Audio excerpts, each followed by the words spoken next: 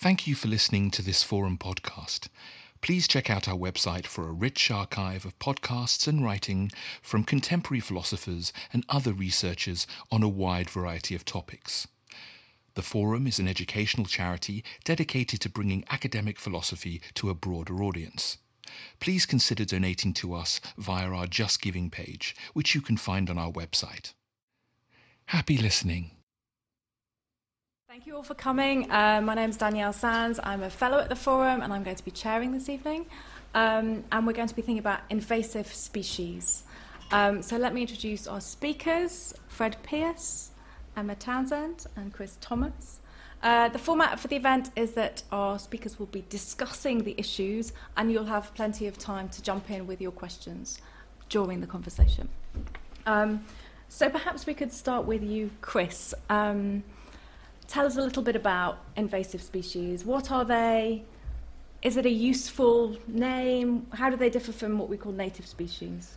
Well, it's great being here, and so there's a number of words in use. So one is invasive species, and that's usually defined as being something that's harmful to us or to other forms of wildlife.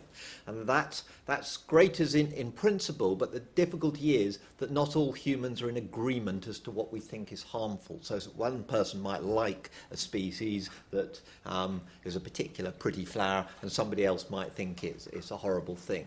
Then there's non-native, which generally means that it arrived sometime sort of fairly recently, and then native species is those good old, in this context here, those good old British species which have been with us for a long time.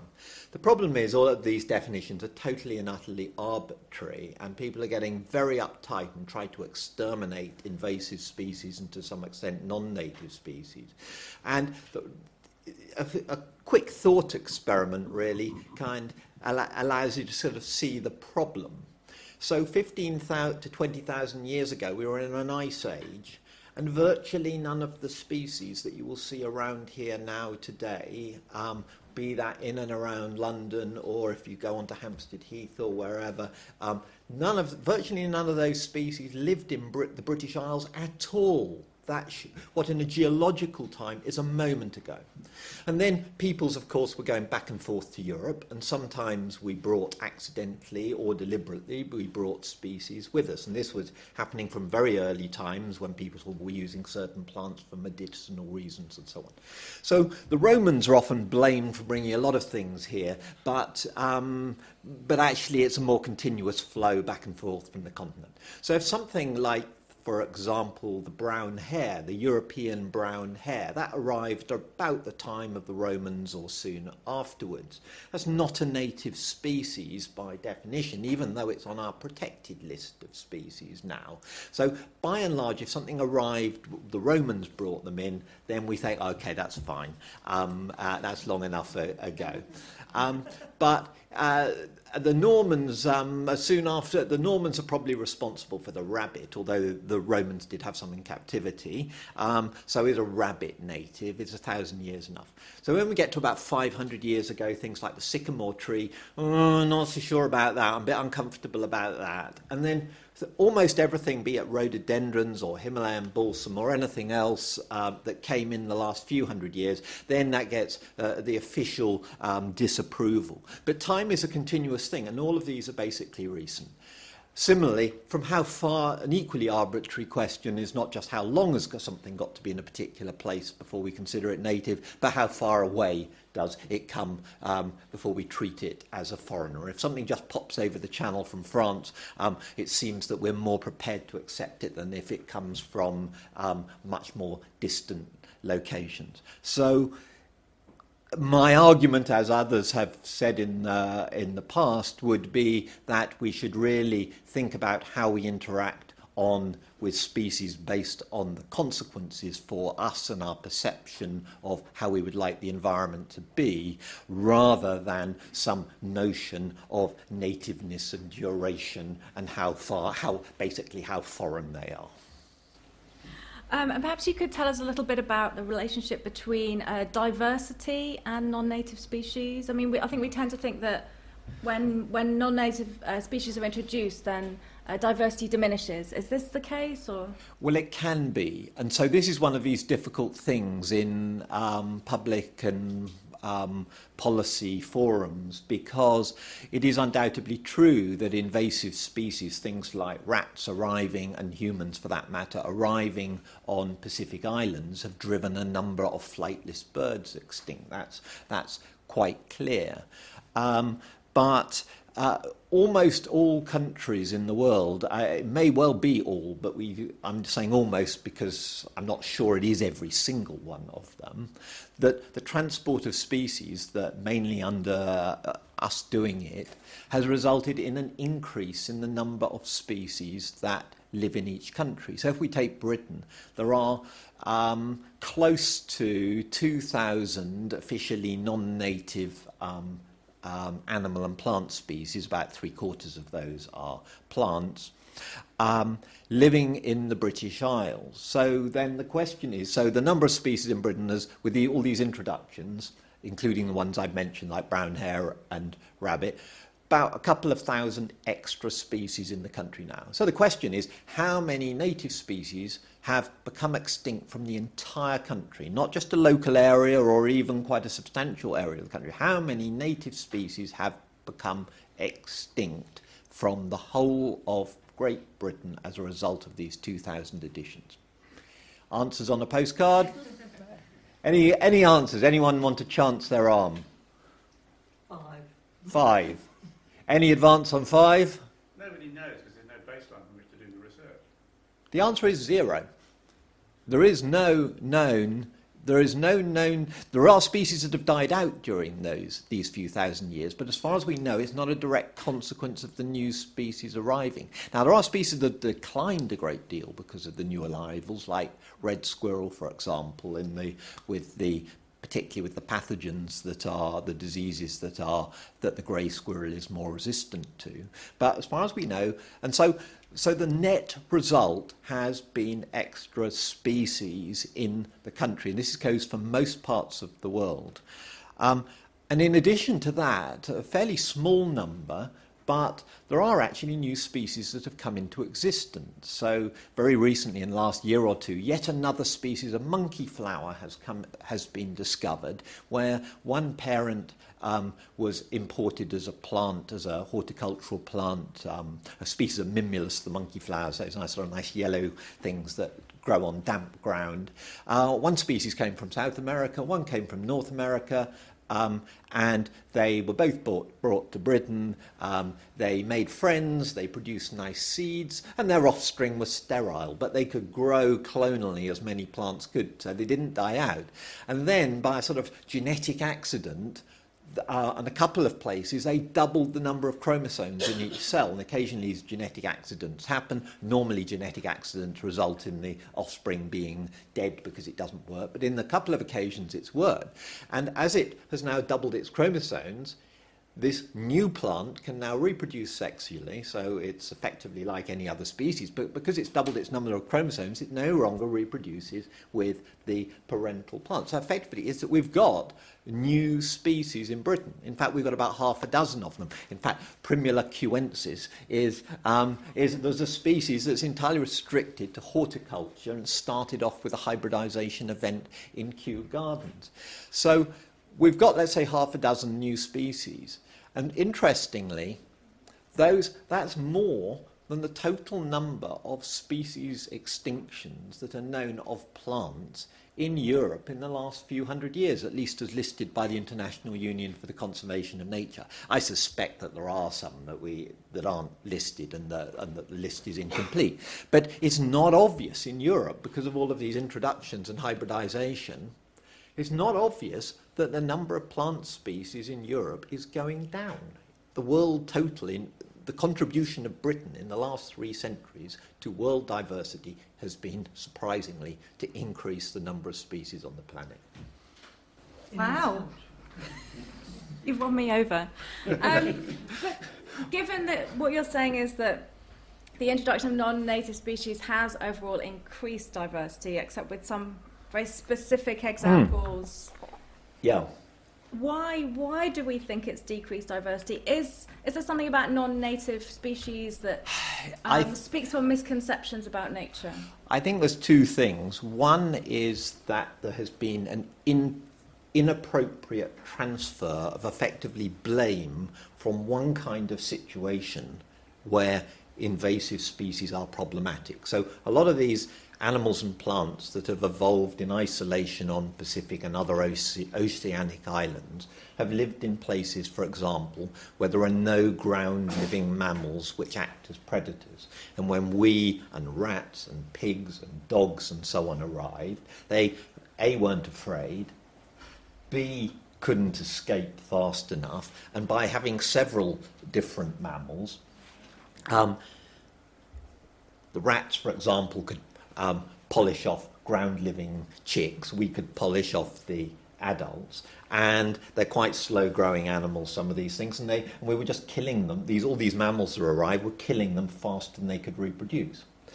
But it's extreme, and you get extinctions as well in isolated lakes when you get a completely different kind of fish, let's say, that is released into it. These isolated environments, and something completely different arrives. That's when it tends to cause a problem. But in virtually all continental areas, as far as we know, the complete extermination of any species by an invasive is incredibly rare. It's an unusual thing. But because they are problematic in some situations, I think they've transferred that to situations where actually the issue is a different one. Right, so we tend to think of isolated environments as the model for thinking about... I think that's... So in the scientific literature and the environmental conservation literature, invasive species are clearly a major, have been at least in the last few thousand years, have been a major cause of extinction. Therefore, invasive species everywhere are a major problem. Right. So that, I think, is part of the story. And the other is that somehow or other we've ended up with this view, a human view of the way that biology works, that sort of there's a way that nature should be. But if you look at the British Isles and indeed increasing fractions of the entire planet, there is no way that nature's meant to be. We've messed the whole thing up already. And so at the moment there's nothing correct about the current state of nature. And so, but what a lot of people seem to be doing mentally is when something else arrives, and clearly if you get some new plants arrive, let's say, even if they're not going to exterminate any of the ones that were there before, if all these extra plants, these 2,000 extra plants, are using up 5%, 10% of the land surface, evidently there's going to be somewhat less space occupied by some of the plants that were there before. And so we often see this as a departure from how we think the state of the world somehow should be, and therefore these additions of new species are somehow seen as almost equivalent to an additional loss rather than a gain of species. But it's a bit bizarre that more species, and on average each of them being slightly rarer, that somehow as the world is, at least in Britain, is changing to be a little bit more like this potentially, that we're seeing this as a bad thing. But if we go to Amazonia, it's absolutely full of species, huge number, and large numbers of them are extremely rare. And we think of this as the heights of diversity. So we're having kind of, when things change, not necessarily in an objectively negative way. Well, we only have a human perspective of what is negative and positive, of course. But it's a real challenge. I think that we are very slippery in our thinking, and that as I say, we're transferring blame from one location to other locations where it doesn't apply in anything like the same way. And when we get changes that somehow make us feel that the world is less how it used to be, then we tend to have a negative response to it. But nature does change. Every biological process, be it ecology and evolution, is about dynamic change. And whatever we might like, as environmentalists as anyone, whatever we might like, we're not going to stop the world changing with or without us. And given how many of us there are on the planet and how much we're consuming and how much of the land we need for farming and so on, it is inevitable that it's going to carry on changing. So rather than just grizzle about change the whole time, we should perhaps think about how we manage and modify that changes in ways that we find acceptable to us as citizens of the planet, rather than try and keep things as they are, or for that matter revert to some sort of rose-tinted vision of the past. Thank you. Perhaps we'll take a couple of questions for you before we move on. If anyone's got a question at this stage? Yeah? Thanks. I was just wondering Can you just wait for the microphone to come? Thanks. Thanks. I was just wondering if there are possibly like different ways to measure diversity. So if diversity as like number of species is like is one way of doing it, and then you can say like diversity hasn't gone down with invasive species, but it might be also sort of like relative proportions of different species. So it could be, say, and I really don't know the details, so I'm asking, say like the grey squirrel has led to a massive reduction in the red squirrel, and there's a very dominant new species that might lead to a decrease on another measure of diversity. Don't ask a biologist how to measure diversity, and I will be very kindly, won't bore you with endless details, but you're completely right that you can measure these things in different ways. In the context of the red and the grey squirrel, we used to have one, what we refer to and smile native species, and now we have one dominant foreign species. But now in large parts of the country, what was just one species of squirrel is now still just one species of squirrel, but it is a different species of squirrel. It turns out the grey squirrel is better adapted to broad-leafed woodland, deciduous woodland that drops its leaves in the winter, than the red squirrel is. And there's little chance that a whole European scale, the grey squirrel would be able to exterminate the entire red. It's possible, but very unlikely. So yes, changes in abundance happen. So this was a sort of question actually that biologists had put to me and others, and so I decided to have a look at the data a bit. Because they say, you know, that these non-native species are becoming rampant and they're sort of exterminating lots of stuff. And what we actually, so we looked at there's a program called the Countryside Survey Squares, where every so often a whole bunch of botanists and other people go out and they look at areas of the countryside and they look and see what species are there and how abundant some of them are. And so what we did was to compare the abundance changes of so-called native species, and that is to say arrived in the last 15,000 years, versus non-native species, that is to say arrived in the last 2,000 years. And what we found was that the species that had changed their abundances the most, surprisingly, were native species, including increases. So things like stinging nettles were doing well, brambles are doing well, and so on. So that the species that had become of plant that had changed and become more common through time were predominantly actually native species. And although some of the non-native species had increased, some of the non-native species had decreased. So there wasn't a kind of obvious big distinction there. And the real message there is that the environment is indeed changing, the abundances of species are changing, but that the real drivers are other things going on in the countryside, and both the native species and the non-native species are responding to these and changing their abundances as a consequence. Can I add something about the numbers and counting up biodiversity? Because as I understand it, quite often ecologists don't count the alien species that come in. They simply refuse to believe that they should be there or that they exist. So they only count what they regard as the native species. So if you discount all the other ones. So totally. That way, you know, our biodiversity can only. The number of species only go down. So very often they don't count the other stuff, even though everything else is moving around. I find that, you know, I mean, as an outsider, I find that really weird. And they're left out of checklists and floras quite often as well, the big stace that you would use for wildflower recognition in the UK. I think he did include some, but you might not even be able to identify them because they wouldn't even be in the flora. Yeah. Pretend they're not there. Yeah.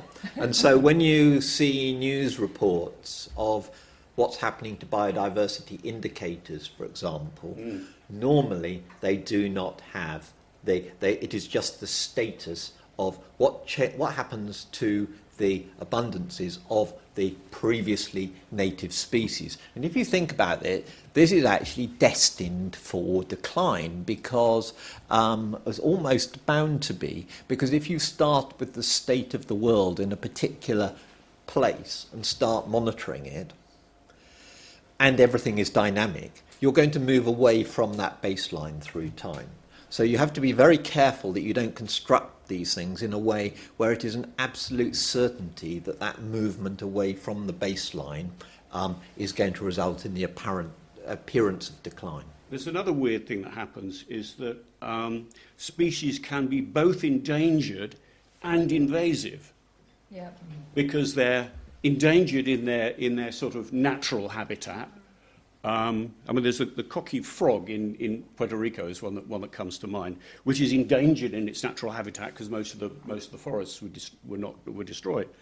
But it is regarded as an invasive species in the Hawaiian Islands, where it's running riot, and everybody's really cross. So quite a lot of species are both endangered and invasive.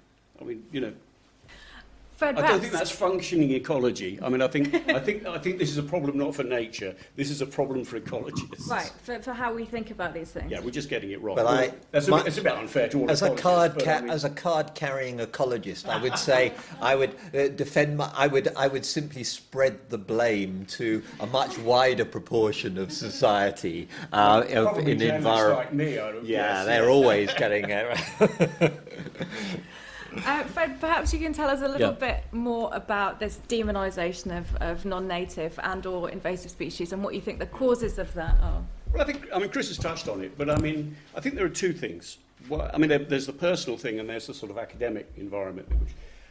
A lot of us, we recoil a bit at the unfamiliar, that if some change happens, some species or plant shows up, or some people that show up sometimes, and we sort of recoil a bit. Do we want them? So there's a sort of natural, I suppose, conservatism. The same word as conservation. You see a lot of conservationists are really very conservative people. Except there are exceptions. There are some of the alien species that we make honorary natives. Just because we like them, really. So rabbits are, I guess, a reasonable example of that, though they've been around 1,000 years. But the edible dormouse, which is called edible because the Romans ate them, and I think I'm right, it's only been around in the UK about 100 years, and it's been made a protected species already. It's kind of, it's got a pass for some reason. And why is that? Do you think? What distinction? Because it's people cute. Like okay. I don't think there's any scientific rationale for it. People who live in the Chilterns don't like it because it goes it roosts in their roofs and so on. In which case, I'm surprised that the people of the Chiltern haven't got it taken off the list. Anyway, but it is protected. Isn't it the case that the edible dormice were introduced to this country by the Romans? So there are bones found in our archaeological. And then they went away again. Yeah. And then they were reintroduced. That's right. No, but they were reintroduced. You're quite right. You are correct. Yeah. I think the other thing is, it's the way that. Again, I'm going to criticise ecologists here, and my apologies, but the way that a lot of ecological thinking has gone. They had these ideas about sort of climax ecosystems, a sort of sense that a really good ecosystem, a rainforest or whatever it was somehow perfected. Darwin never thought of evolution as producing perfection, though Lamarck did. But this idea, and ecologists took this idea very strongly, especially during a lot of the 20th century, this idea that somehow ecosystems were perfect and couldn't be improved, and everything had co-evolved to work within this system. And if you have that idea about, if you like, how nature works, then anything that comes in from outside can't really have a role. It can't find a role. It's disruptive. It's just causing damage. So if you take that view, and a lot of, some ecologists, an awful lot of conservationists and environmentalists, I think, just instinctively take that view, that we need to preserve these perfect systems and prevent them from being damaged by invader species or whatever else it is. But there's, to caricature slightly, there's a completely different view of ecology, which sees most ecosystems being very temporary, very kind of transient, species coming in and out. And, I mean, not because of human activity, but just normally. So if you take that view, then there's nothing intrinsically bad about an alien species coming in, a foreign species coming in. It may do something which you regard as harm, or it may not. But there's nothing intrinsically bad about it. So I think if you put these two, the sort of personal side and the sort of the academic traditions of kind of conservation thinking, put them together, it's quite a powerful kind of argument. I mean, I think that's wrong. I mean, I think we shouldn't be trying. I mean, there's a case of preserving endangered species because they could be part of the mix for future evolution. But I think we probably should also be thinking about conserving the dynamism of nature. I mean, that's the essence of nature, is that it's got by through all sorts of crises over, hundreds of millions of years. And it does it because it can evolve and develop, and it's something which Chris writes about in his book a lot. And it's the dynamism that we want to keep.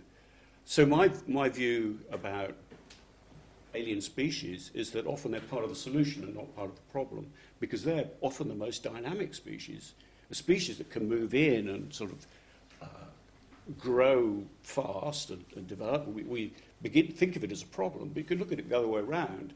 You can see it as kind of sort of nature's go-getters, nature's colonists, nature's troublemakers, maybe. But those are probably the species that we need if we want to revive ecosystems in the 21st century. I mean, I really think we need to, really need to revive nature. It had a huge amount of damage done it to in the 20th century. So I think I'm with sort of mainstream ecologists saying we need to revive nature, rewilding or whatever you want to call it, in the 21st century. Just that I rather think that invasive species are part of the solution and not part of the problem. Thanks. I mean, it's one of the issues here that we find it hard to distinguish what's good for us economically from what's good for nature more broadly. Yeah, I think we get those two confused. And, we can, if we've got a species that's coming in that's really messing up our gardens or is bringing, it's a disease that's knocking out our trees, of course we want to do something about it. And that's reasonable, and especially, if we're in the Anthropocene now, I mean, that's we've got really no choice but to manage those kind of things. But I think we should be careful about pretending that when we're doing that, we're helping nature anyway, because we may be damaging nature's ability to adapt and evolve and move on and colonize areas that we've messed up. So I think we should be a bit careful. As I say, I'm not saying that we shouldn't want to intervene at various times of various species, but we should remember that we're doing it for us and not for nature. Right, so we should be careful about being disingenuous about our motivation. I think we're quite slippery. We can do that quite a lot. But it's not just about being disingenuous, is it? It's also like the surprise effect, where you get rid of an invasive species and then you get a surprise. But surprises do happen from time to time. Nobody would have guessed that the Japanese knotweed or something like that would take off. But you might, or another one might, something else comes to fill the gap. It's not, you don't restore. Yeah, time doesn't really have a reverse gear. Yes. Yeah. You might just make something else the invasive species in that gap. Right. That's true. I mean, you're quite right. And when we're managing any kind of environment, stuff can happen that is a bit disruptive. I think we kind of have to embrace that a bit now. I mean, I don't think we're in a world where... Well, I don't think we were ever in a world where things were kind of stable and not changing, and therefore if you left things alone, nothing much would happen. So I think we've got to get a bit more real about how nature works, and sometimes, it's disruptive. So Fred, you're saying intervention is fine sometimes. Yeah. When? Can you give us some guidelines about when and how to intervene? Well, I think if you've got something like Japanese knotweed and a number of these foreign species that have done quite a lot of damage in people's gardens, and if you read some versions, they're sort of destroying houses, foundations, and all that kind of thing. I mean, we want to do something. I don't think Chris is having any. No. Sometimes they are. Sometimes they can be. They can be really inconvenient. But it's actually a pretty rare plant at a national. Well, Chris, you were saying level. earlier that you had some. That's right. Yeah, that's right. Was that's attacking right. your foundations. Yeah, that's right. I wasn't quite clear whether you were cheering it on or whether you were. Yeah. No. No, But I agree with you. We do. But think about something like Japanese knotweed. A lot of people will tend to say it's a scourge in the environment and it's damaging biodiversity in Britain. Well, it's not at all. It is a problem in gardens. It's a problem on disturbed land, roadside verges, along canals, cemeteries, that kind of thing. But out in the countryside, it's very rare. But 3/4 of the reason, in my mind, that it is in some occasions a problem. But it's a problem for us, not for the wider nation. Yeah, but part of it is a problem we've made for ourselves because we have legislated about its extermination, and that then gets in the way of our building projects, etc., as much as the issue of that the plant is going to cause direct you harm. can't sell your house because everybody's scared because it's Japanese. That's right. Well, in fact, I know someone whose mortgage lender wouldn't lend on the basis that there was knotweed. So when you read sometimes, as I do, really scary numbers for how many millions or billions of pounds of damage is being done to Britain by alien species, you suddenly discover that it's not actually sort of physical damage done. It's damage to people's property prices, which have to do with the way that we react. Right? And also, they can count rabbits. They can count, and one of these figures, a ginormous, hundreds of billions figure for the US, counts flu. Oh, yeah. There's... in days lost to work. But even when very large figures you see about the cost of invasive. But even when every mouse in the US has got a value of about $20 on it, as the damage it does. God knows where that number came from. But even when it's a sort of, it's not one of those things like flu or a lot of those costs are voluntary costs because we have decided that we would like to exterminate or reduce the abundance or something. So for something like rhododendron, for example, I believe we spend more money on trying to exterminate that, even though species of rhododendron used to live in the British Isles in a previous warm period of few 100,000 years ago. So it's, if you like, it's a return of the nearly native. But we are spending more money on trying to exterminate that than any other plant. And that is an expression of human desire as to how we would like the landscape and nature to be, rather than a direct cost that the plant is inevitably doing to us. So most of the numbers that you'll ever see reported are complete and absolute nonsense. They really are, because as Chris says, they're not based on real damage. They're based on sort of weird. Oh, we're still spending it. You still haven't given me an answer. You said we were allowed to intervene in certain cases, and then the knotweed came up and. Yeah. You are allowed to get rid of knotweed. Okay. Definitely. We've just got to get real about it. I mean, the thing about knotweed it's hard. It's right. really hard. The panel will vote yes, you can sometimes get rid of knotweed. The other thing I was going to say about knotweed is, yes, it's a problem in gardens, and we might want to do something about that without creating real scare problems with house prices, which is largely unnecessary. But it's not actually a problem in the countryside. I mean, the hot spot for Japanese knotweed in the UK is Swansea, which I think is the only city it's the only town in the world with a Japanese knotweed officer in the local council. Wow. He's quite a busy chap, because I mean, there is. If I was giving you my PowerPoint presentation, I'd show you some scary pictures of Japanese knotweed in Swansea.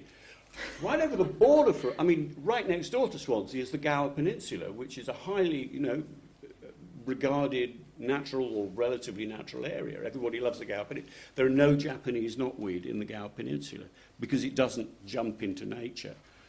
In fact, yesterday I was in Germany having a debate with somebody about this same issue, with somebody complaining about Japanese knotweed in Germany. the Black Forest area. And she said the same thing. Said, yeah, we have real problems with Japanese knotweed in the gardens, but there's no Japanese knotweed in the Black Forest. It doesn't go there. So again, you know, we can get... Well, you know, there's only one, I can't remember which one it is, but there's only one gender of the plant got introduced to Europe, so it only reproduces by fragments. It doesn't sexually reproduce and set seed. Now, if we wanted to have a great fun in Europe, we'd add the other gender and then really see what happens. Yes. Slightly horrific idea. Japanese have probably thought of it. Okay, should we take a couple of questions for Fred at this stage? Yeah, lady in the front. They seem to switch a bit indiscriminately between non-native and invasive. But I come from Australia, where white folk came in and they've made more mammals extinct than actually exist in the whole UK biota, so-called native biota.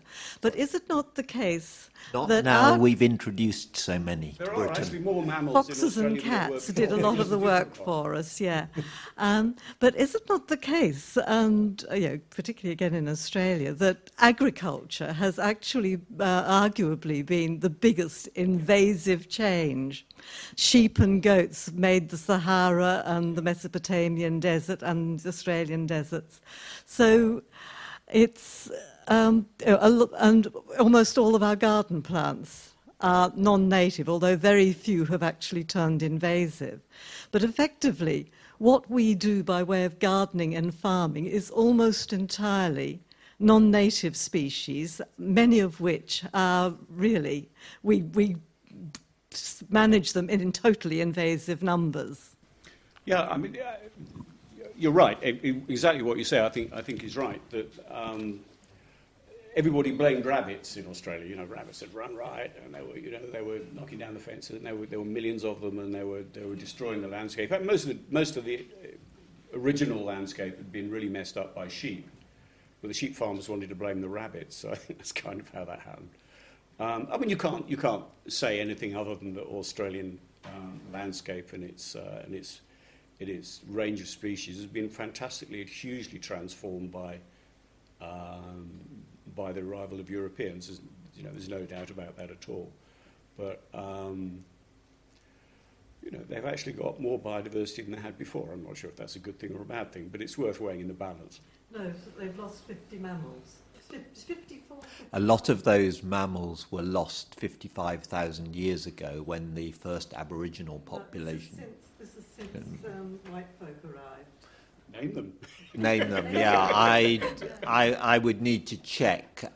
So virtually all, with the exception of a couple of kangaroos, virtually all of the mammals that were land mammals and some of the large lizards that were native to Australia were exterminated following the arrival of the Aboriginal population originally. These can be timed quite clearly to about 55,000 years ago. Then there was another additional slight phase that arrived, I think it's about 10,000 years ago when the dingoes arrived. The dingoes are relatively much more recent arrival. And yes, there has been a big spate of further extinctions, but quite a lot of them still survive on offshore islands or in Tasmania, for example. So I'd be quite surprised if it was that number that you say, but I'm always happy to be wrong. It means I've learned something. I mean, there's still an argument going on in Australia, as I'm sure you know, about whether the dingo should be regarded as native after 5,000 years or whatever it is. Yeah, but it's now an interesting challenge in Australia because now they've got the debate is over things like camels, for example, because given that the very large, for example, there used to be a wombat that was close to rhinoceros size. And that's extinct. So should we now regard the feral buffalo that have come from southern Asia and the camels that have come in, should we? So there's a real debate amongst Australian ecologists as to whether the vegetation in the long run in Australia would be better off by having effectively these replacement herbivores going around browsing and grazing the vegetation, or whether you should just exterminate everything that doesn't come from Australia, and there is no consensus at the moment. Thanks. It's actually almost a little bit of a follow-on from that, but I've sort of been thinking about this sort of slightly convoluted theory. But taking those examples of oceanic or sort of island extinctions in Australia, New Zealand, Hawaii, places like that, it seems fairly, and things like the dodo and so on, it seems fairly clear to me that there's been a reduction in global biodiversity thanks to species invasions. Is that right? The number of species. So if you take all of the species on the planet and you mix them all up, some species are not compatible with others and die out. And the total number of species on the planet is now smaller than it used to be as a consequence of biological invasions, particularly if you can include humans as an invasive species. But the number of species per country, paradoxically, has increased. And as I said, the number of species of plant in the last few hundred years, as far as we know, the total number of plant species in North America as well as in Europe seems to be that more species have come into existence than died out in that period. And so I have argued in my book Inheritors of the Earth that in the very long run all of these species that we have moved around the world will start to diverge in their new homes, and we may indeed effectively generate a long-term mass diversification. It seems to me that there's a kind of, I'm sure you addressed this in your book, and I'm sorry I haven't read it, but it feels like there's a sort of disconnect in terms of the timescales where this mass exchange of animal populations and plants between continents has been happening on a serious scale for 50 years, really, with sort of... No, it's been much longer. But in terms of, I think it's accelerating. Obviously, it's been happening, but in terms of things like the creation of the Panama Canal. For mammals and birds, a ballpark estimate, nobody's got a good estimate of this, it doesn't exist, but a ballpark estimate that about 2/3 of the species of mammals and birds which have been exterminated by humans and the invasive species that we have moved died out before 500 years ago, earlier than that. So even if it's 500 years compared to evolutionary timescales, especially if you're thinking of mammals and birds, that's a kind of happening over millennia, if not millions of years. And so what I was thinking is we've seen this process happen very quickly on islands, in isolated populations, and not just literal islands, but also ecosystems that function as islands. It's happened very quickly. It's kind of been accelerated because those species are more adapted to living in those environments. Is there perhaps... Are we just not seeing those species exterminated yet all around the world because it's happening more slowly? So are we just seeing this kind of globalization of nature where, New Zealand and Britain, they're essentially now converging towards having the same fauna, yes, more in each country, but overall a smaller number? Or is that like the McDonaldization of world biodiversity? Yeah, so we have a smaller, we have a globalization of culture, we have less different things overall. But the thing is, I think that one of the issues that perhaps that isn't explicit is that the species on islands often represent, they can be tiny little populations. Like, for example, if you look at Madagascar, it's a huge percentage of the species are endemic. And so the way that extinction happens in those places, it is kind of a separate category. It very much is, and it turns out that most of the extinctions that have been caused by invasive species and the ongoing ones are being caused by about 10 non-native species at the moment. So on those oceanic islands, there were no there was occasionally bird malaria, but there weren't any mosquitoes that could transmit it. So a lot of the Hawaiian birds have died out because continental diseases arrived and the native birds were not resistant to them. And admittedly, the non-native birds could help the disease going, but they were more or less resistant to it. And so you've got a situation there where essentially all continental birds have some resistance to this kind of disease, so they're not about to die out from the same reason. There was a subset of birds that were susceptible to it. Similarly, there's a subset of birds on these oceanic islands that can't deal with land-living mammals. But if you go to so these flightless, disproportionately flightless birds and large, heavy-bodied birds died out from these oceanic islands when invasive predators arrived. If you look at similar kinds of birds, even in Australia where they survive pretty well, and right through the main continents. So we've got pheasants, for example. They're a walking bird. They're quite fat, but they can still fly if they're attacked by a terrestrial mammal, so they've got an escape mechanism. It's the same with the mallee fowl in Australia, and then the flightless birds that we've got on the bigger continents pack a big kick, and actually they can run fast, so they can escape from predators. So it was a category of type of bird that just couldn't cope with what came from the continents. These islands were missing effectively a functional group of animals, ground-living mammals, and types of disease and their vector that are on the continent. And there are some things happening on the continent. Diseases of amphibians, for example, is particularly the biggest example. But there's no particular reason that the sorts of things we seen on those islands is going to then happen over longer timescales on the continents. We've looked as far as we can on timescales of centuries, and in most cases problems don't seem to get worse. And it also highlights that really important question, which is, how do you value a species which maybe only has, that we may only know 100 individuals? Is that incredible because it's so unique, or is it to be valued slightly less because it's, because it's a very small population? That is a philosophical question in the end. That is not.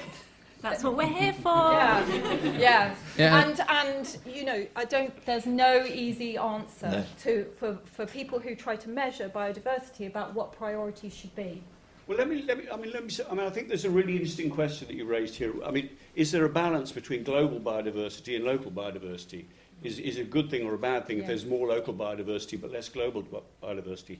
I don't think we know the answer to that, really, but you could make the case that local biodiversity matters more, because a lot of ecology shows, convincingly to me at any rate, that biodiversity is really just the number of species around is really valuable for making an ecosystem more kind of resilient in the face of climate change or whatever comes along.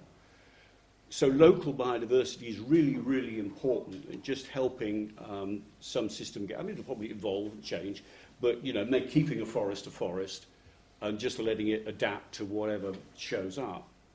I'm not sure that there is any particular evidence, tell me if I'm wrong, but I'm not sure there's any particular evidence that global biodiversity actually matters that much. Maybe it'll matter more when there are more species moving around, and maybe maybe there's a kind of... The only thing one could add to that is that global diversity might be a bit of an insurance policy for us in the context that we have no idea what humans are going to do to the planet over the next 1,000 years, and the more different types of things are in existence somewhere, the more are going to be available to make those future ecosystems that we currently can't imagine. I think that's fair. I mean, I wouldn't want to exterminate global diversity on the altar of... But ultimately, this is a human decision. It's a really interesting question. Emma, perhaps we can think about this historically a bit more, and particularly in the way that kind of colonialist, imperialist histories have played out in relation to introduction of non-native species. Well, I am quite interested in looking at it, in looking at the whole idea of being invasive historically. Yeah. Because when you think back, to the 17th century. You know, when you think about us, I say us, the English people, you know, planting colonies. It's called planting. You plant America, you make a plantation there. We are travelling with our crops and our livestock. At that point, the idea of an invasive species doesn't exist at all. It's actually a very positive thing. You get somebody like Linnaeus in the 18th century. In the 18th century, you have the idea of improvement. You will set off to improve. There's this idea that, as you were saying, is sort of like the idea of the perfected rainforest. What happens in the 17th and 18th century is people believing that that the world is improvable. So, for example, Linnaeus, who we know as incredibly influential in the history of the science of taxonomy, but also had this whole project where he was going to slowly acclimatise things like bananas to the Swedish climate by growing them slowly in more northerly gardens, various crops. So he was going to kind of push the boundary back of the temperate world, and so it's a rather sort of idealistic. And there were acclimatisation societies, weren't they, which were dedicated to taking species around the world. Yeah, which I didn't know about this one, which is in your book, I think, about birds in America. Well, there's a guy in America who decided he wanted to introduce to America all the bird species that were in Shakespeare's plays. And he got quite a long way. Is it 100? No, there's only about. It's quite lucky, really, that Shakespeare was such a hopeless ornithologist. You're probably right. But he had a good go. You know? Well, yeah, and there's this wonderful fact about the fact that, you know, there's I think this word starling is mentioned once in Shakespeare, and as a result, 100 starlings were brought, imported into. Central Park in New York, released in Central Park, and now I don't know how many billions, but they're the biggest. They're the most numerous profligate bird in North America. Yeah. As a result of somebody's little fantasy about Shakespeare. Thank you, Will. I think it's really interesting to think about the fact that the idea of plants and animals being invasive. It seems to me that it comes about at the end of the 19th century. There's a moment where here we become insecure about our hold on the world. And so, for example, like in the 1880s, you get people, for the first time, they are worrying about apple imports. And people start to make a record. People start to get anxious and join apple societies and make records of all the local breeds of apple, or start hunting, understanding that wildflowers could become extinct. It's almost like there's a sort of that moment at which Victorian confidence goes. You know, it's before the Boer War, but at that point where men are being conscripted for the Boer War and then being turned away because they haven't actually grown tall enough to be in the army and carry the weapons they need to carry. At the same time, there's that anxiety about the sort of British body in that sense. There's also the kind of the body of British native flora and fauna. We suddenly go, oh, hang on a minute. It's under threat. And it's only at that point you suddenly get people talking about invasive species. And yet, one of the reasons there are invasive species, I don't know where the figure came from, it may be from you, that so many invasive species escaped from botanic gardens. Lantana, which is like in State of the World's Plants, this is the Kew report that came out about a month ago, Lantana, a really, really, really, really serious threat. escaped from in Australia, escaped from the Botanic Garden in Melbourne, I think. I think it was Melbourne, yes. Yeah. And that all seems such a sort of interesting shift. So now we're worried about invasives. You know, newspaper stories about spiders, your spiders, but also like Facebook. I've noticed lots of people is fretting at the moment about, well, it is quite often spiders. People have strong feelings about spiders. Talking on the internet this autumn about false widows, having little kind of fretty moments about that. About the idea of an invasive spider, and when it bites you, it'll swell up, and then other people go, no, it won't. It's amazing there are any Australians still alive, really, isn't it? Given how dangerous spiders are. People are actually getting into arguments about whether or not it will become an infected pussy mess. But this, I mean, it feels like a kind of global thing. I mean, not something which, as a result of the British Empire peaking, and there is a higher frequency of It appears to be more from the global angst. Yeah, statistically across the world, though, there is a higher frequency of non-native species that have been introduced to former countries within, particularly the British Empire, and to some extent other Western European powers. No, that's right. But I was thinking in terms of where the angst came from, and whether that was whether we started the angst as well as the invasion. I mean, I like this phrase you used, green xenophobia. Yeah. Because I think it does seem to be a kind of xenophobia, the kind of language that's being So used could around. I ask Emma a question, whether was that at the same time that there were changes in people's attitudes to other peoples from other locations? Did those go in parallel, or were they completely different things?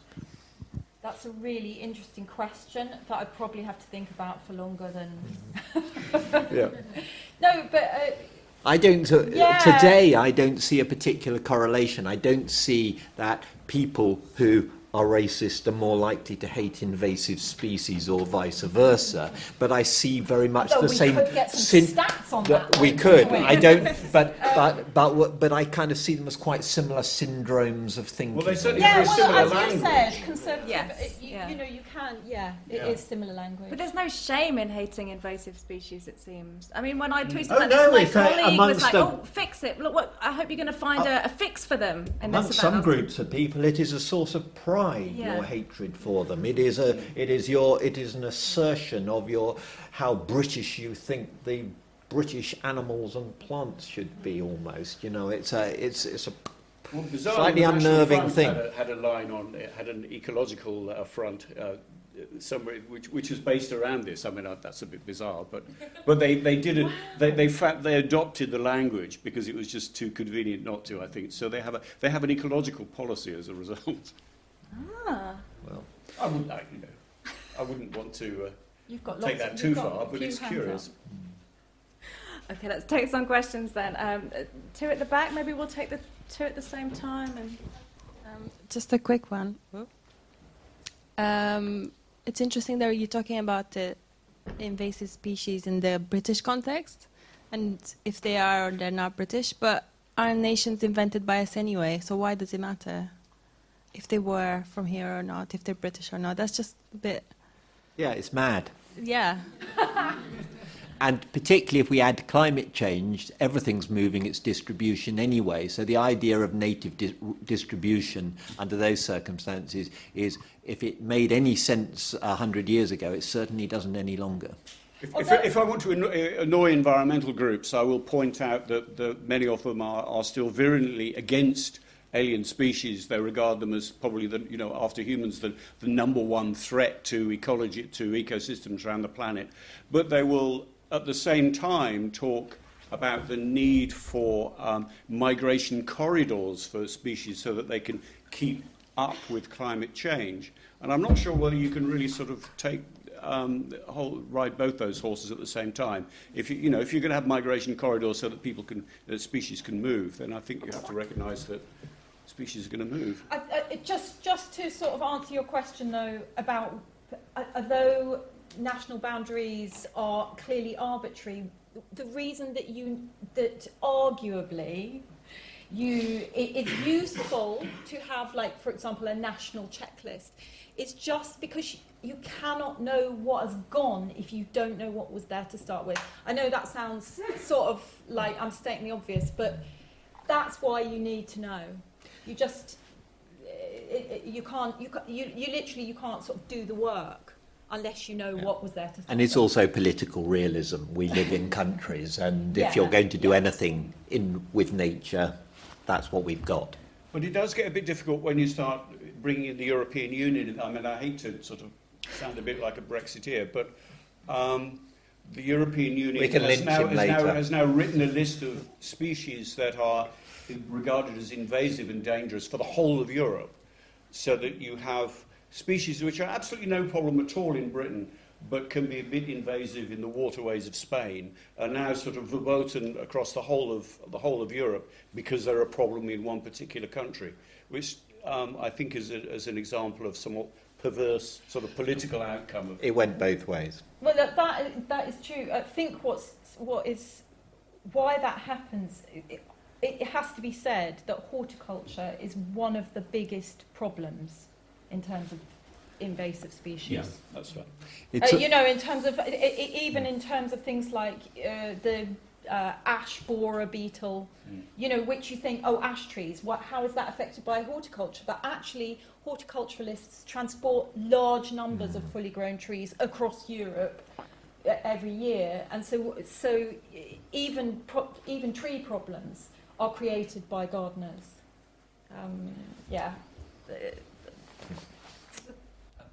Sorry, thank you. I was just going to say, firstly off, this is a very interesting conversation. It's not really a perspective I've heard discussed in many other forums, so thank you for that. I think my question was, so if we're not... I feel like maybe the conversation is going away from possibly... Well, I'd like to ask, can the conversation be redirected from, say, biodiversity for the sake of biodiversity, and to possibly something like resilience of these habitats as a whole, because species don't exist in isolation from one another. They interact with one another in a very dynamic and ever-changing way. And also thinking about the resilience of those habitats in what could be quite a short period of time, both geographically and ecologically, in terms of the effects of climate change. So will, as possibly some people imagine, invasive species, this maybe will is a strong word, but would it affect do you think it will affect the resilience of habitats over the short term in terms of climate change, trying to remove ourselves from all the other impacts that humans have? Or do you think it can actually benefit the resilience of those habitats and the roles they play in interacting with each other? So, for example, riparian habitats and silt washing into marine habitats and all those sort of things. Sorry, I know that's a very broad question, but thank you. Thank you. Do you want to go at that? That's a tough one. Well, so first of all, just a sort of word of language about sort of what you mean by habitats, and I'll sort of answer it rhetorically, that the problem with the definition of a habitat is essentially it's an assemblage of species that are in a particular place at a particular time of a particular abundance. And we know from the history of life on Earth over the last million years, really, and that when the environment changes, for example, in past changes of the climate, when we've gone into ice ages and then back into temporary warm periods, back into cold periods, that the sets of species that exist in any location change. But they don't all move together. They move at different rates and often in different directions. So the exact sets of species we have in our habitats now are essentially an assemblage of those species that have arrived and established at this particular time.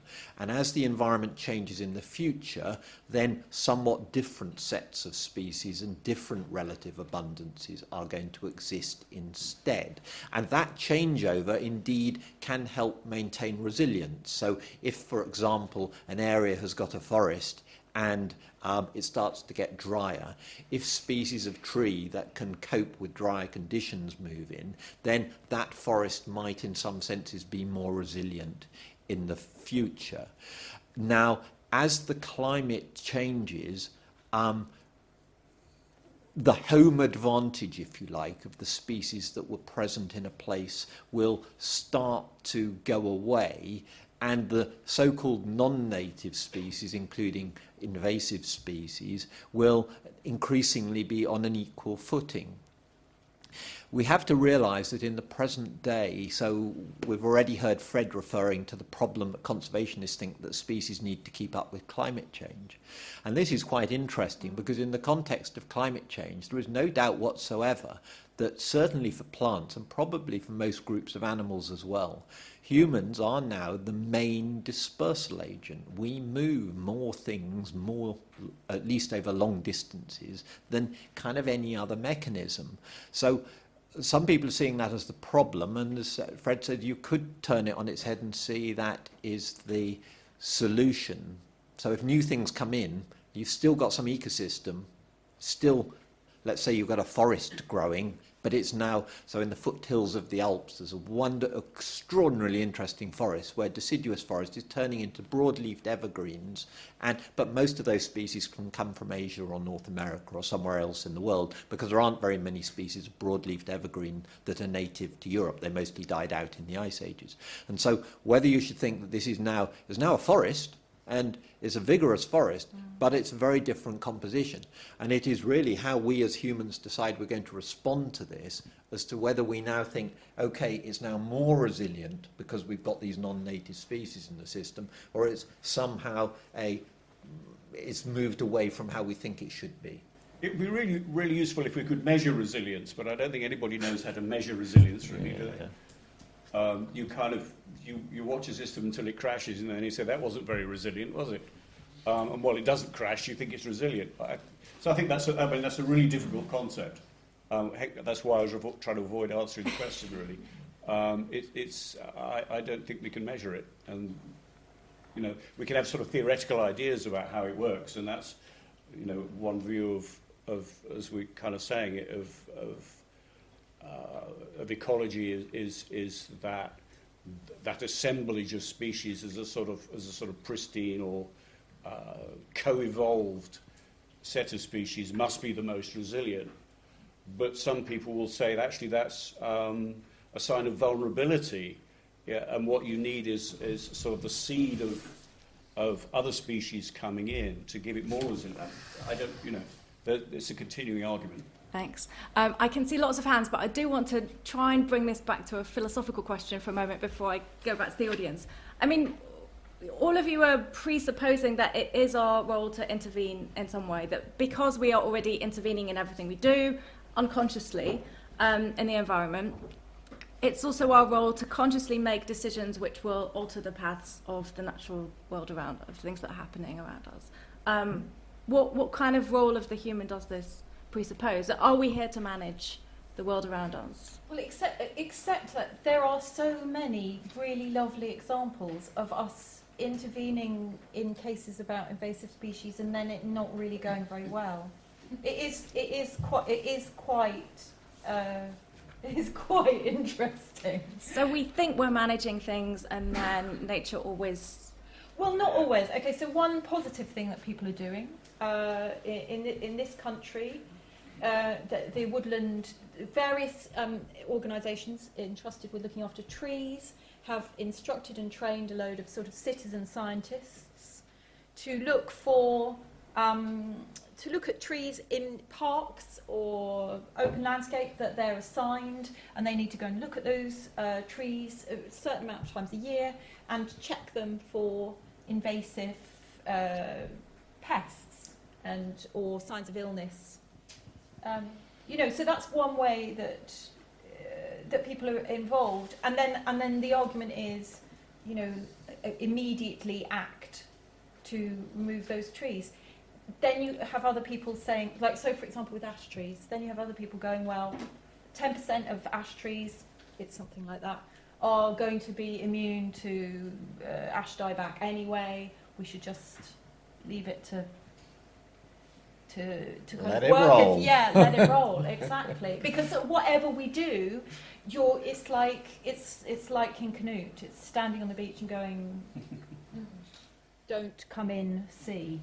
Well, the way we look at rewilding is quite interesting, because it seems to me that there are sort of two approaches to rewilding.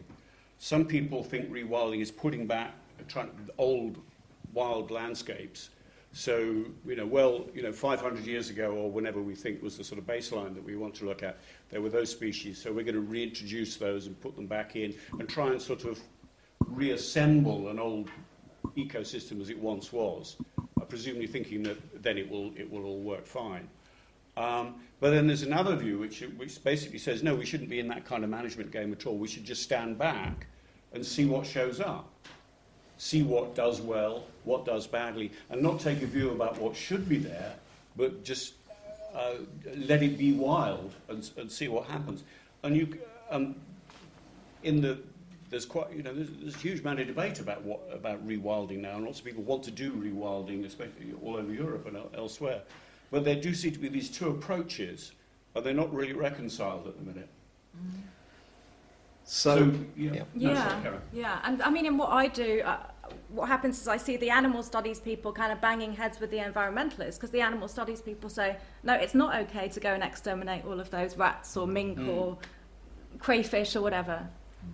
So for me, there's two me's. There's still the odd neurone that fires in my head, which is this little child who loves nature and wants to do everything for it. But professional me as an ecologist and as an evolutionary biologist, nature doesn't care. Nature just happens. Life on Earth goes on, and we're going to perturb it, and some things are going to come through this. And so this is all about us and our attitudes to nature. The processes of the birth and death of individuals of each population, of each species goes on. The genetics of change go on. And unless we were to do something very odd, like release a form of artificial life that can consume all types of current living cell, for example, which is not completely impossible, but it's very difficult to imagine anything that is really going to exterminate life on Earth until our lovely planet burns up in the death throes of the sun. And so from that perspective, what we're talking about really is how we would like the world to be, because evolution, life, it has no ultimate purpose. We're just a funny accident, weird accident that happened along the way, and we're dealing with it. It's not nature that's fragile, I'm sure it's us. And I suppose the important thing about our the neuron that's firing, the single neuron, or however many, the few. I've got several. No. I mean, sentimentally, the thing that's really interesting is that when you want to get people involved, you want to get people committed, it's those, especially childhood memories of nature. It's so experiential stuff that motivate people the most. People can't really get that fired up. And I think what I'm trying to do is, to some extent, point out where there are apparently contradictions between what people would like to do and what the actual consequences are of what they're doing, and where people are doing certain things because they think it's the right thing, but there might actually be more effective or efficient way of responding that actually would suit what their inner desires just as well or even better. You've been very patient with your questions. Thank you. I think You two have had your hands up for a very long time. Yep, one after the other. Hi. We've talked a lot about how invasive species and overall there's been kind of like a net gain in terms of species number and diversity. But what about and kind of how that almost means the reaction to invasive species is too much. But what about the impact that they have on kind of ecosystems as a whole? And if you have, because I'm thinking specifically of rivers and riparian habitats, if you have a dominance of a species like Himalayan balsam, in turn you'll obviously get a loss generally of other species along the bank, and how that then would have impacts on pollinators, birds, bats, and kind of how that, what's your view on that in terms of, isn't that therefore an issue even if there hasn't been a net loss of species in general? We take the question next to you as well. So I guess my question is, what do you think is the responsibility of scientists in the case of invasive or non-native species when it comes to the cultural significance of species, especially in cases where something is introduced like through a process of colonization or something like that, where like I also don't know if there are historic cases where like species have gone extinct that were used by like indigenous peoples, and that extinction was caused by the introduction of non-native species. And I know that that's kind of like not necessarily just like a question of ecology, but also like science and society interacting. So just wanted to know your thoughts on that. Thank you. I mean, on Himalayan balsam and that whole area, I mean, there's always going to be winners and losers. As we said, I think extinctions are pretty rare, but I mean, locally populations of particular species may decline and some may revive. Himalayan balsam can give cover for various species along riverbanks, so it's... Beekeepers love it. Yeah, and as you say, beekeepers certainly love Himalayan balsam. So, I mean, there are winners and losers, and it's not only... I mean, quite a lot of species show invasive tendencies, if you like, a tendency to take over in particular environments, often disturbed environments which humans have messed up one way or another. But I mean, native ones like brambles and nettles, perhaps particularly, if they were foreign, we'd be complaining about those a great deal. But we tend not to talk so much about them because they're regarded as native. So again, it has to do, I think, with our perceptions quite a lot. But yeah, if you have a new species that comes into an area, there's going to be change. And I suppose the bottom line here is if you think change is bad of itself, then you're not going to like invasive species because they tend to stir up change. But if you think change is a sign of, sort of nature going into overdrive or evolving and adapting, and nettles do very well in a nitrogen-rich environment. If you don't like nettles, get rid of the nitrogen-rich environment rather than trying to chop down nettles. I mean, there are different approaches that one can take to things that we might not like. But, broadly, I think kind of change is good. I think also, just to clarify, I don't know about Himalayan balsam, but I know that there are many case studies where people have returned to look at places where an invasive species did seem to be establishing itself in an environment, and that then once the situation has slightly more stabilised, especially where something is colonised in a disturbed environment. And you might argue that our rivers in the UK have been a disturbed environment, many of them, in the last sort of 40 years. That when people have returned to look again, they find that the invasive has dropped in numbers. It's not always a straight story of blah blah blah all the way up the graph. It can be a story of up and then down. I think that's the norm, actually. I mean, some species get a head start for whatever local reason, and they go on a boom, but then their pests and diseases effectively catch up with them. Or something decides that, I could eat this new species that's come in, and you're certainly changing the ecosystem, but you very often see boom followed by bust. So, if I could carry on the balsam story, but bring in the other question, because So I think balsam's a very interesting one because although it's common along riversides, it's often growing in places where the main nutrient-rich environments where often it would otherwise be nettles and brambles and things. And so I think it's quite interesting for a number of reasons. So just imagine that Himalayan balsam, this is for anyone who doesn't know what Himalayan balsam is, it's this pink flowered thing that you see particularly along stream banks and damp places. And it's got those seed pods that pop when they're ripe, and they go like that. And it's great if when they're nearly ripe, get an unsuspecting friend to say, just pick that, and they go like this, and it's really great. But just imagine that we thought they were native. So this was a species that arrived in the Himalayas, from the Himalayas, and many of the plants that got to northwestern Europe at the beginning of the current warm period of climate managed to make it across the European plain, arrived in northwest Europe. And others didn't, and they became restricted to mountain ranges like the Pyrenees, the Alps, or, for that matter, the Himalayas. So they didn't make it north, and they became restricted to mountain ranges. And some of those species, when we've moved them, like balsam, we've discovered they do very well. But if we thought they were native, they're these pink flowers. People clearly think they're very attractive. They grew them as garden plants. And I find it terribly interesting that it is, I think, I've never actually done it statistically, but I'm just sitting there as an armchair television watcher.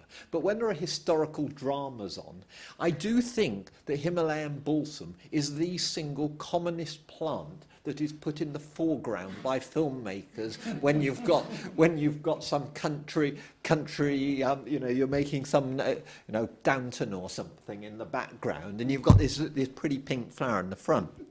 Now, so that is sort of a cultural value that it's already obtaining. And so this is where the other question come in. I think that we often don't think of the cultural benefits we could obtain from these non-native species, rather than all. So there are some plants that are being harvested in new parts of the world. So in the case of balsam, it's used for nectar and pollen and beekeepers love it because it's a time of year when it's one of those abundant and it's got lots and lots of nectar. And so perhaps rather than, it is inevitable, it's here now, and however much you cut it down, it's a pretty pointless exercise. It's not going to work. So we might as well make use of it instead. But if it were declining, you think we'd be complaining and saying it was a threatened species, and how can we save it? If it had been here for long enough. We've got 5 minutes, and I want to fit in a couple more questions. So, thank you for your answers and your very entertaining talks. I have actually got 2 questions. No, just one, please. Okay, fine. I'm drawing from Lukács, actually, with the concept of nature, because, if we are talking about nature, I would put it in parentheses, because not parentheses, sorry, but basically, Lukács, he's kind of theorizing that what we think is nature is kind of derived from second nature, which is a social construct. So as ecologists or scientists, where do you put human in this equation? As part of nature. We evolve from nature. We are altering the rest of nature. We are still part of nature, in my opinion. But most ecologists and most environmentalists treat nature as though it is something completely other than us. Exactly. So in this world situation where the land, there's a lot of urbanization going on. And when you talk about ecology, are you including these urban areas into, so you, as academics and scientists, I would like to ask, how do you position yourself in the dialogue between what you study and social spaces in the terms of cohabiting in city areas? Yeah. I think urban ecosystems are there's probably more evolution going on in urban ecosystems than anywhere else, and yet they're probably the least researched kinds of ecosystems. So I think there's a new sort of discipline getting going on looking at urban ecosystems, which I'm sure is going to come up with some really fascinating stuff in the next few years. Yep. Thank you. It was mentioned quite a bit earlier that if an invasive species is prosperous, then it's dynamic and it has the potential to be used to revive ecosystems. I just wanted to quickly ask, what does revive constitute? How would you practically go about it? And is it really sort of that simple? Thank you. Sorry, Fred, can we just take this one last question and then you can respond to them together? Yeah, I'm wondering, how do you think this debate changes with genetic engineering and possibly CRISPR and gene drives in the future? Thank you. So, question about reviving ecosystems and one about genetic engineering, and you have 2 minutes for all of it. Let me just do reviving ecosystems. I mean, nature will get on with it. I mean, there's quite a famous example of the Puerto Rico where people destroyed all the forests and went farming, and then they've messed up the land so much that they've given up on the farming and they've gone to work in factories in the capital. Nature could recover, nature could move back into those fields. It turned out that the native species, the native Caribbean species, weren't up to it. I mean, the farmers had messed up the land so much they couldn't get back. The species that have invaded and are, if you like, rewilding those former fields are actually things like the African tulip, which Europeans brought in as ornamental plants for their gardens.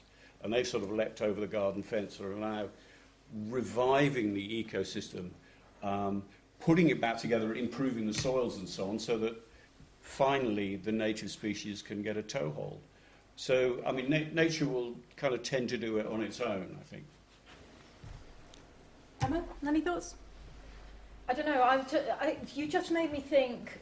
I think when I was thinking about this talk, I thought quite a lot. I don't know. Have you read the Red and Green Mars, Kim Stanley Robinson? I don't know if anybody knows the work of Kim Stanley Robinson. He's a science fiction writer, but in that book they colonise Mars, and they genetically modify sort of bacteria in order to terraform. That is, to make Mars in the image of Earth. It seems to me that there's so much drama that arises when you start talking about modifying nature. And in that book it becomes a political issue. It's really interesting. Sorry, that made me think of that. So alien species on Mars. Yeah, no, it's really interesting because they start sort of like having fights about whether Mars should be left in its pristine state or. So You've got 30 seconds. I would answer the last couple of questions and quite a lot of the other questions with one word: Anthropocene. Yeah. We've got our finger on the thermometer of the Earth. We've got our finger on all of the habitats on the Earth, the distributions of species, and including modifying and generating new organisms that might live alongside. And so whether we want it or not, we are effectively the keystone species of our planet right now, and we need to use our judgment quite carefully. Terrifying. So we're out of time. Thank you very much for coming. Join me in thanking our speakers.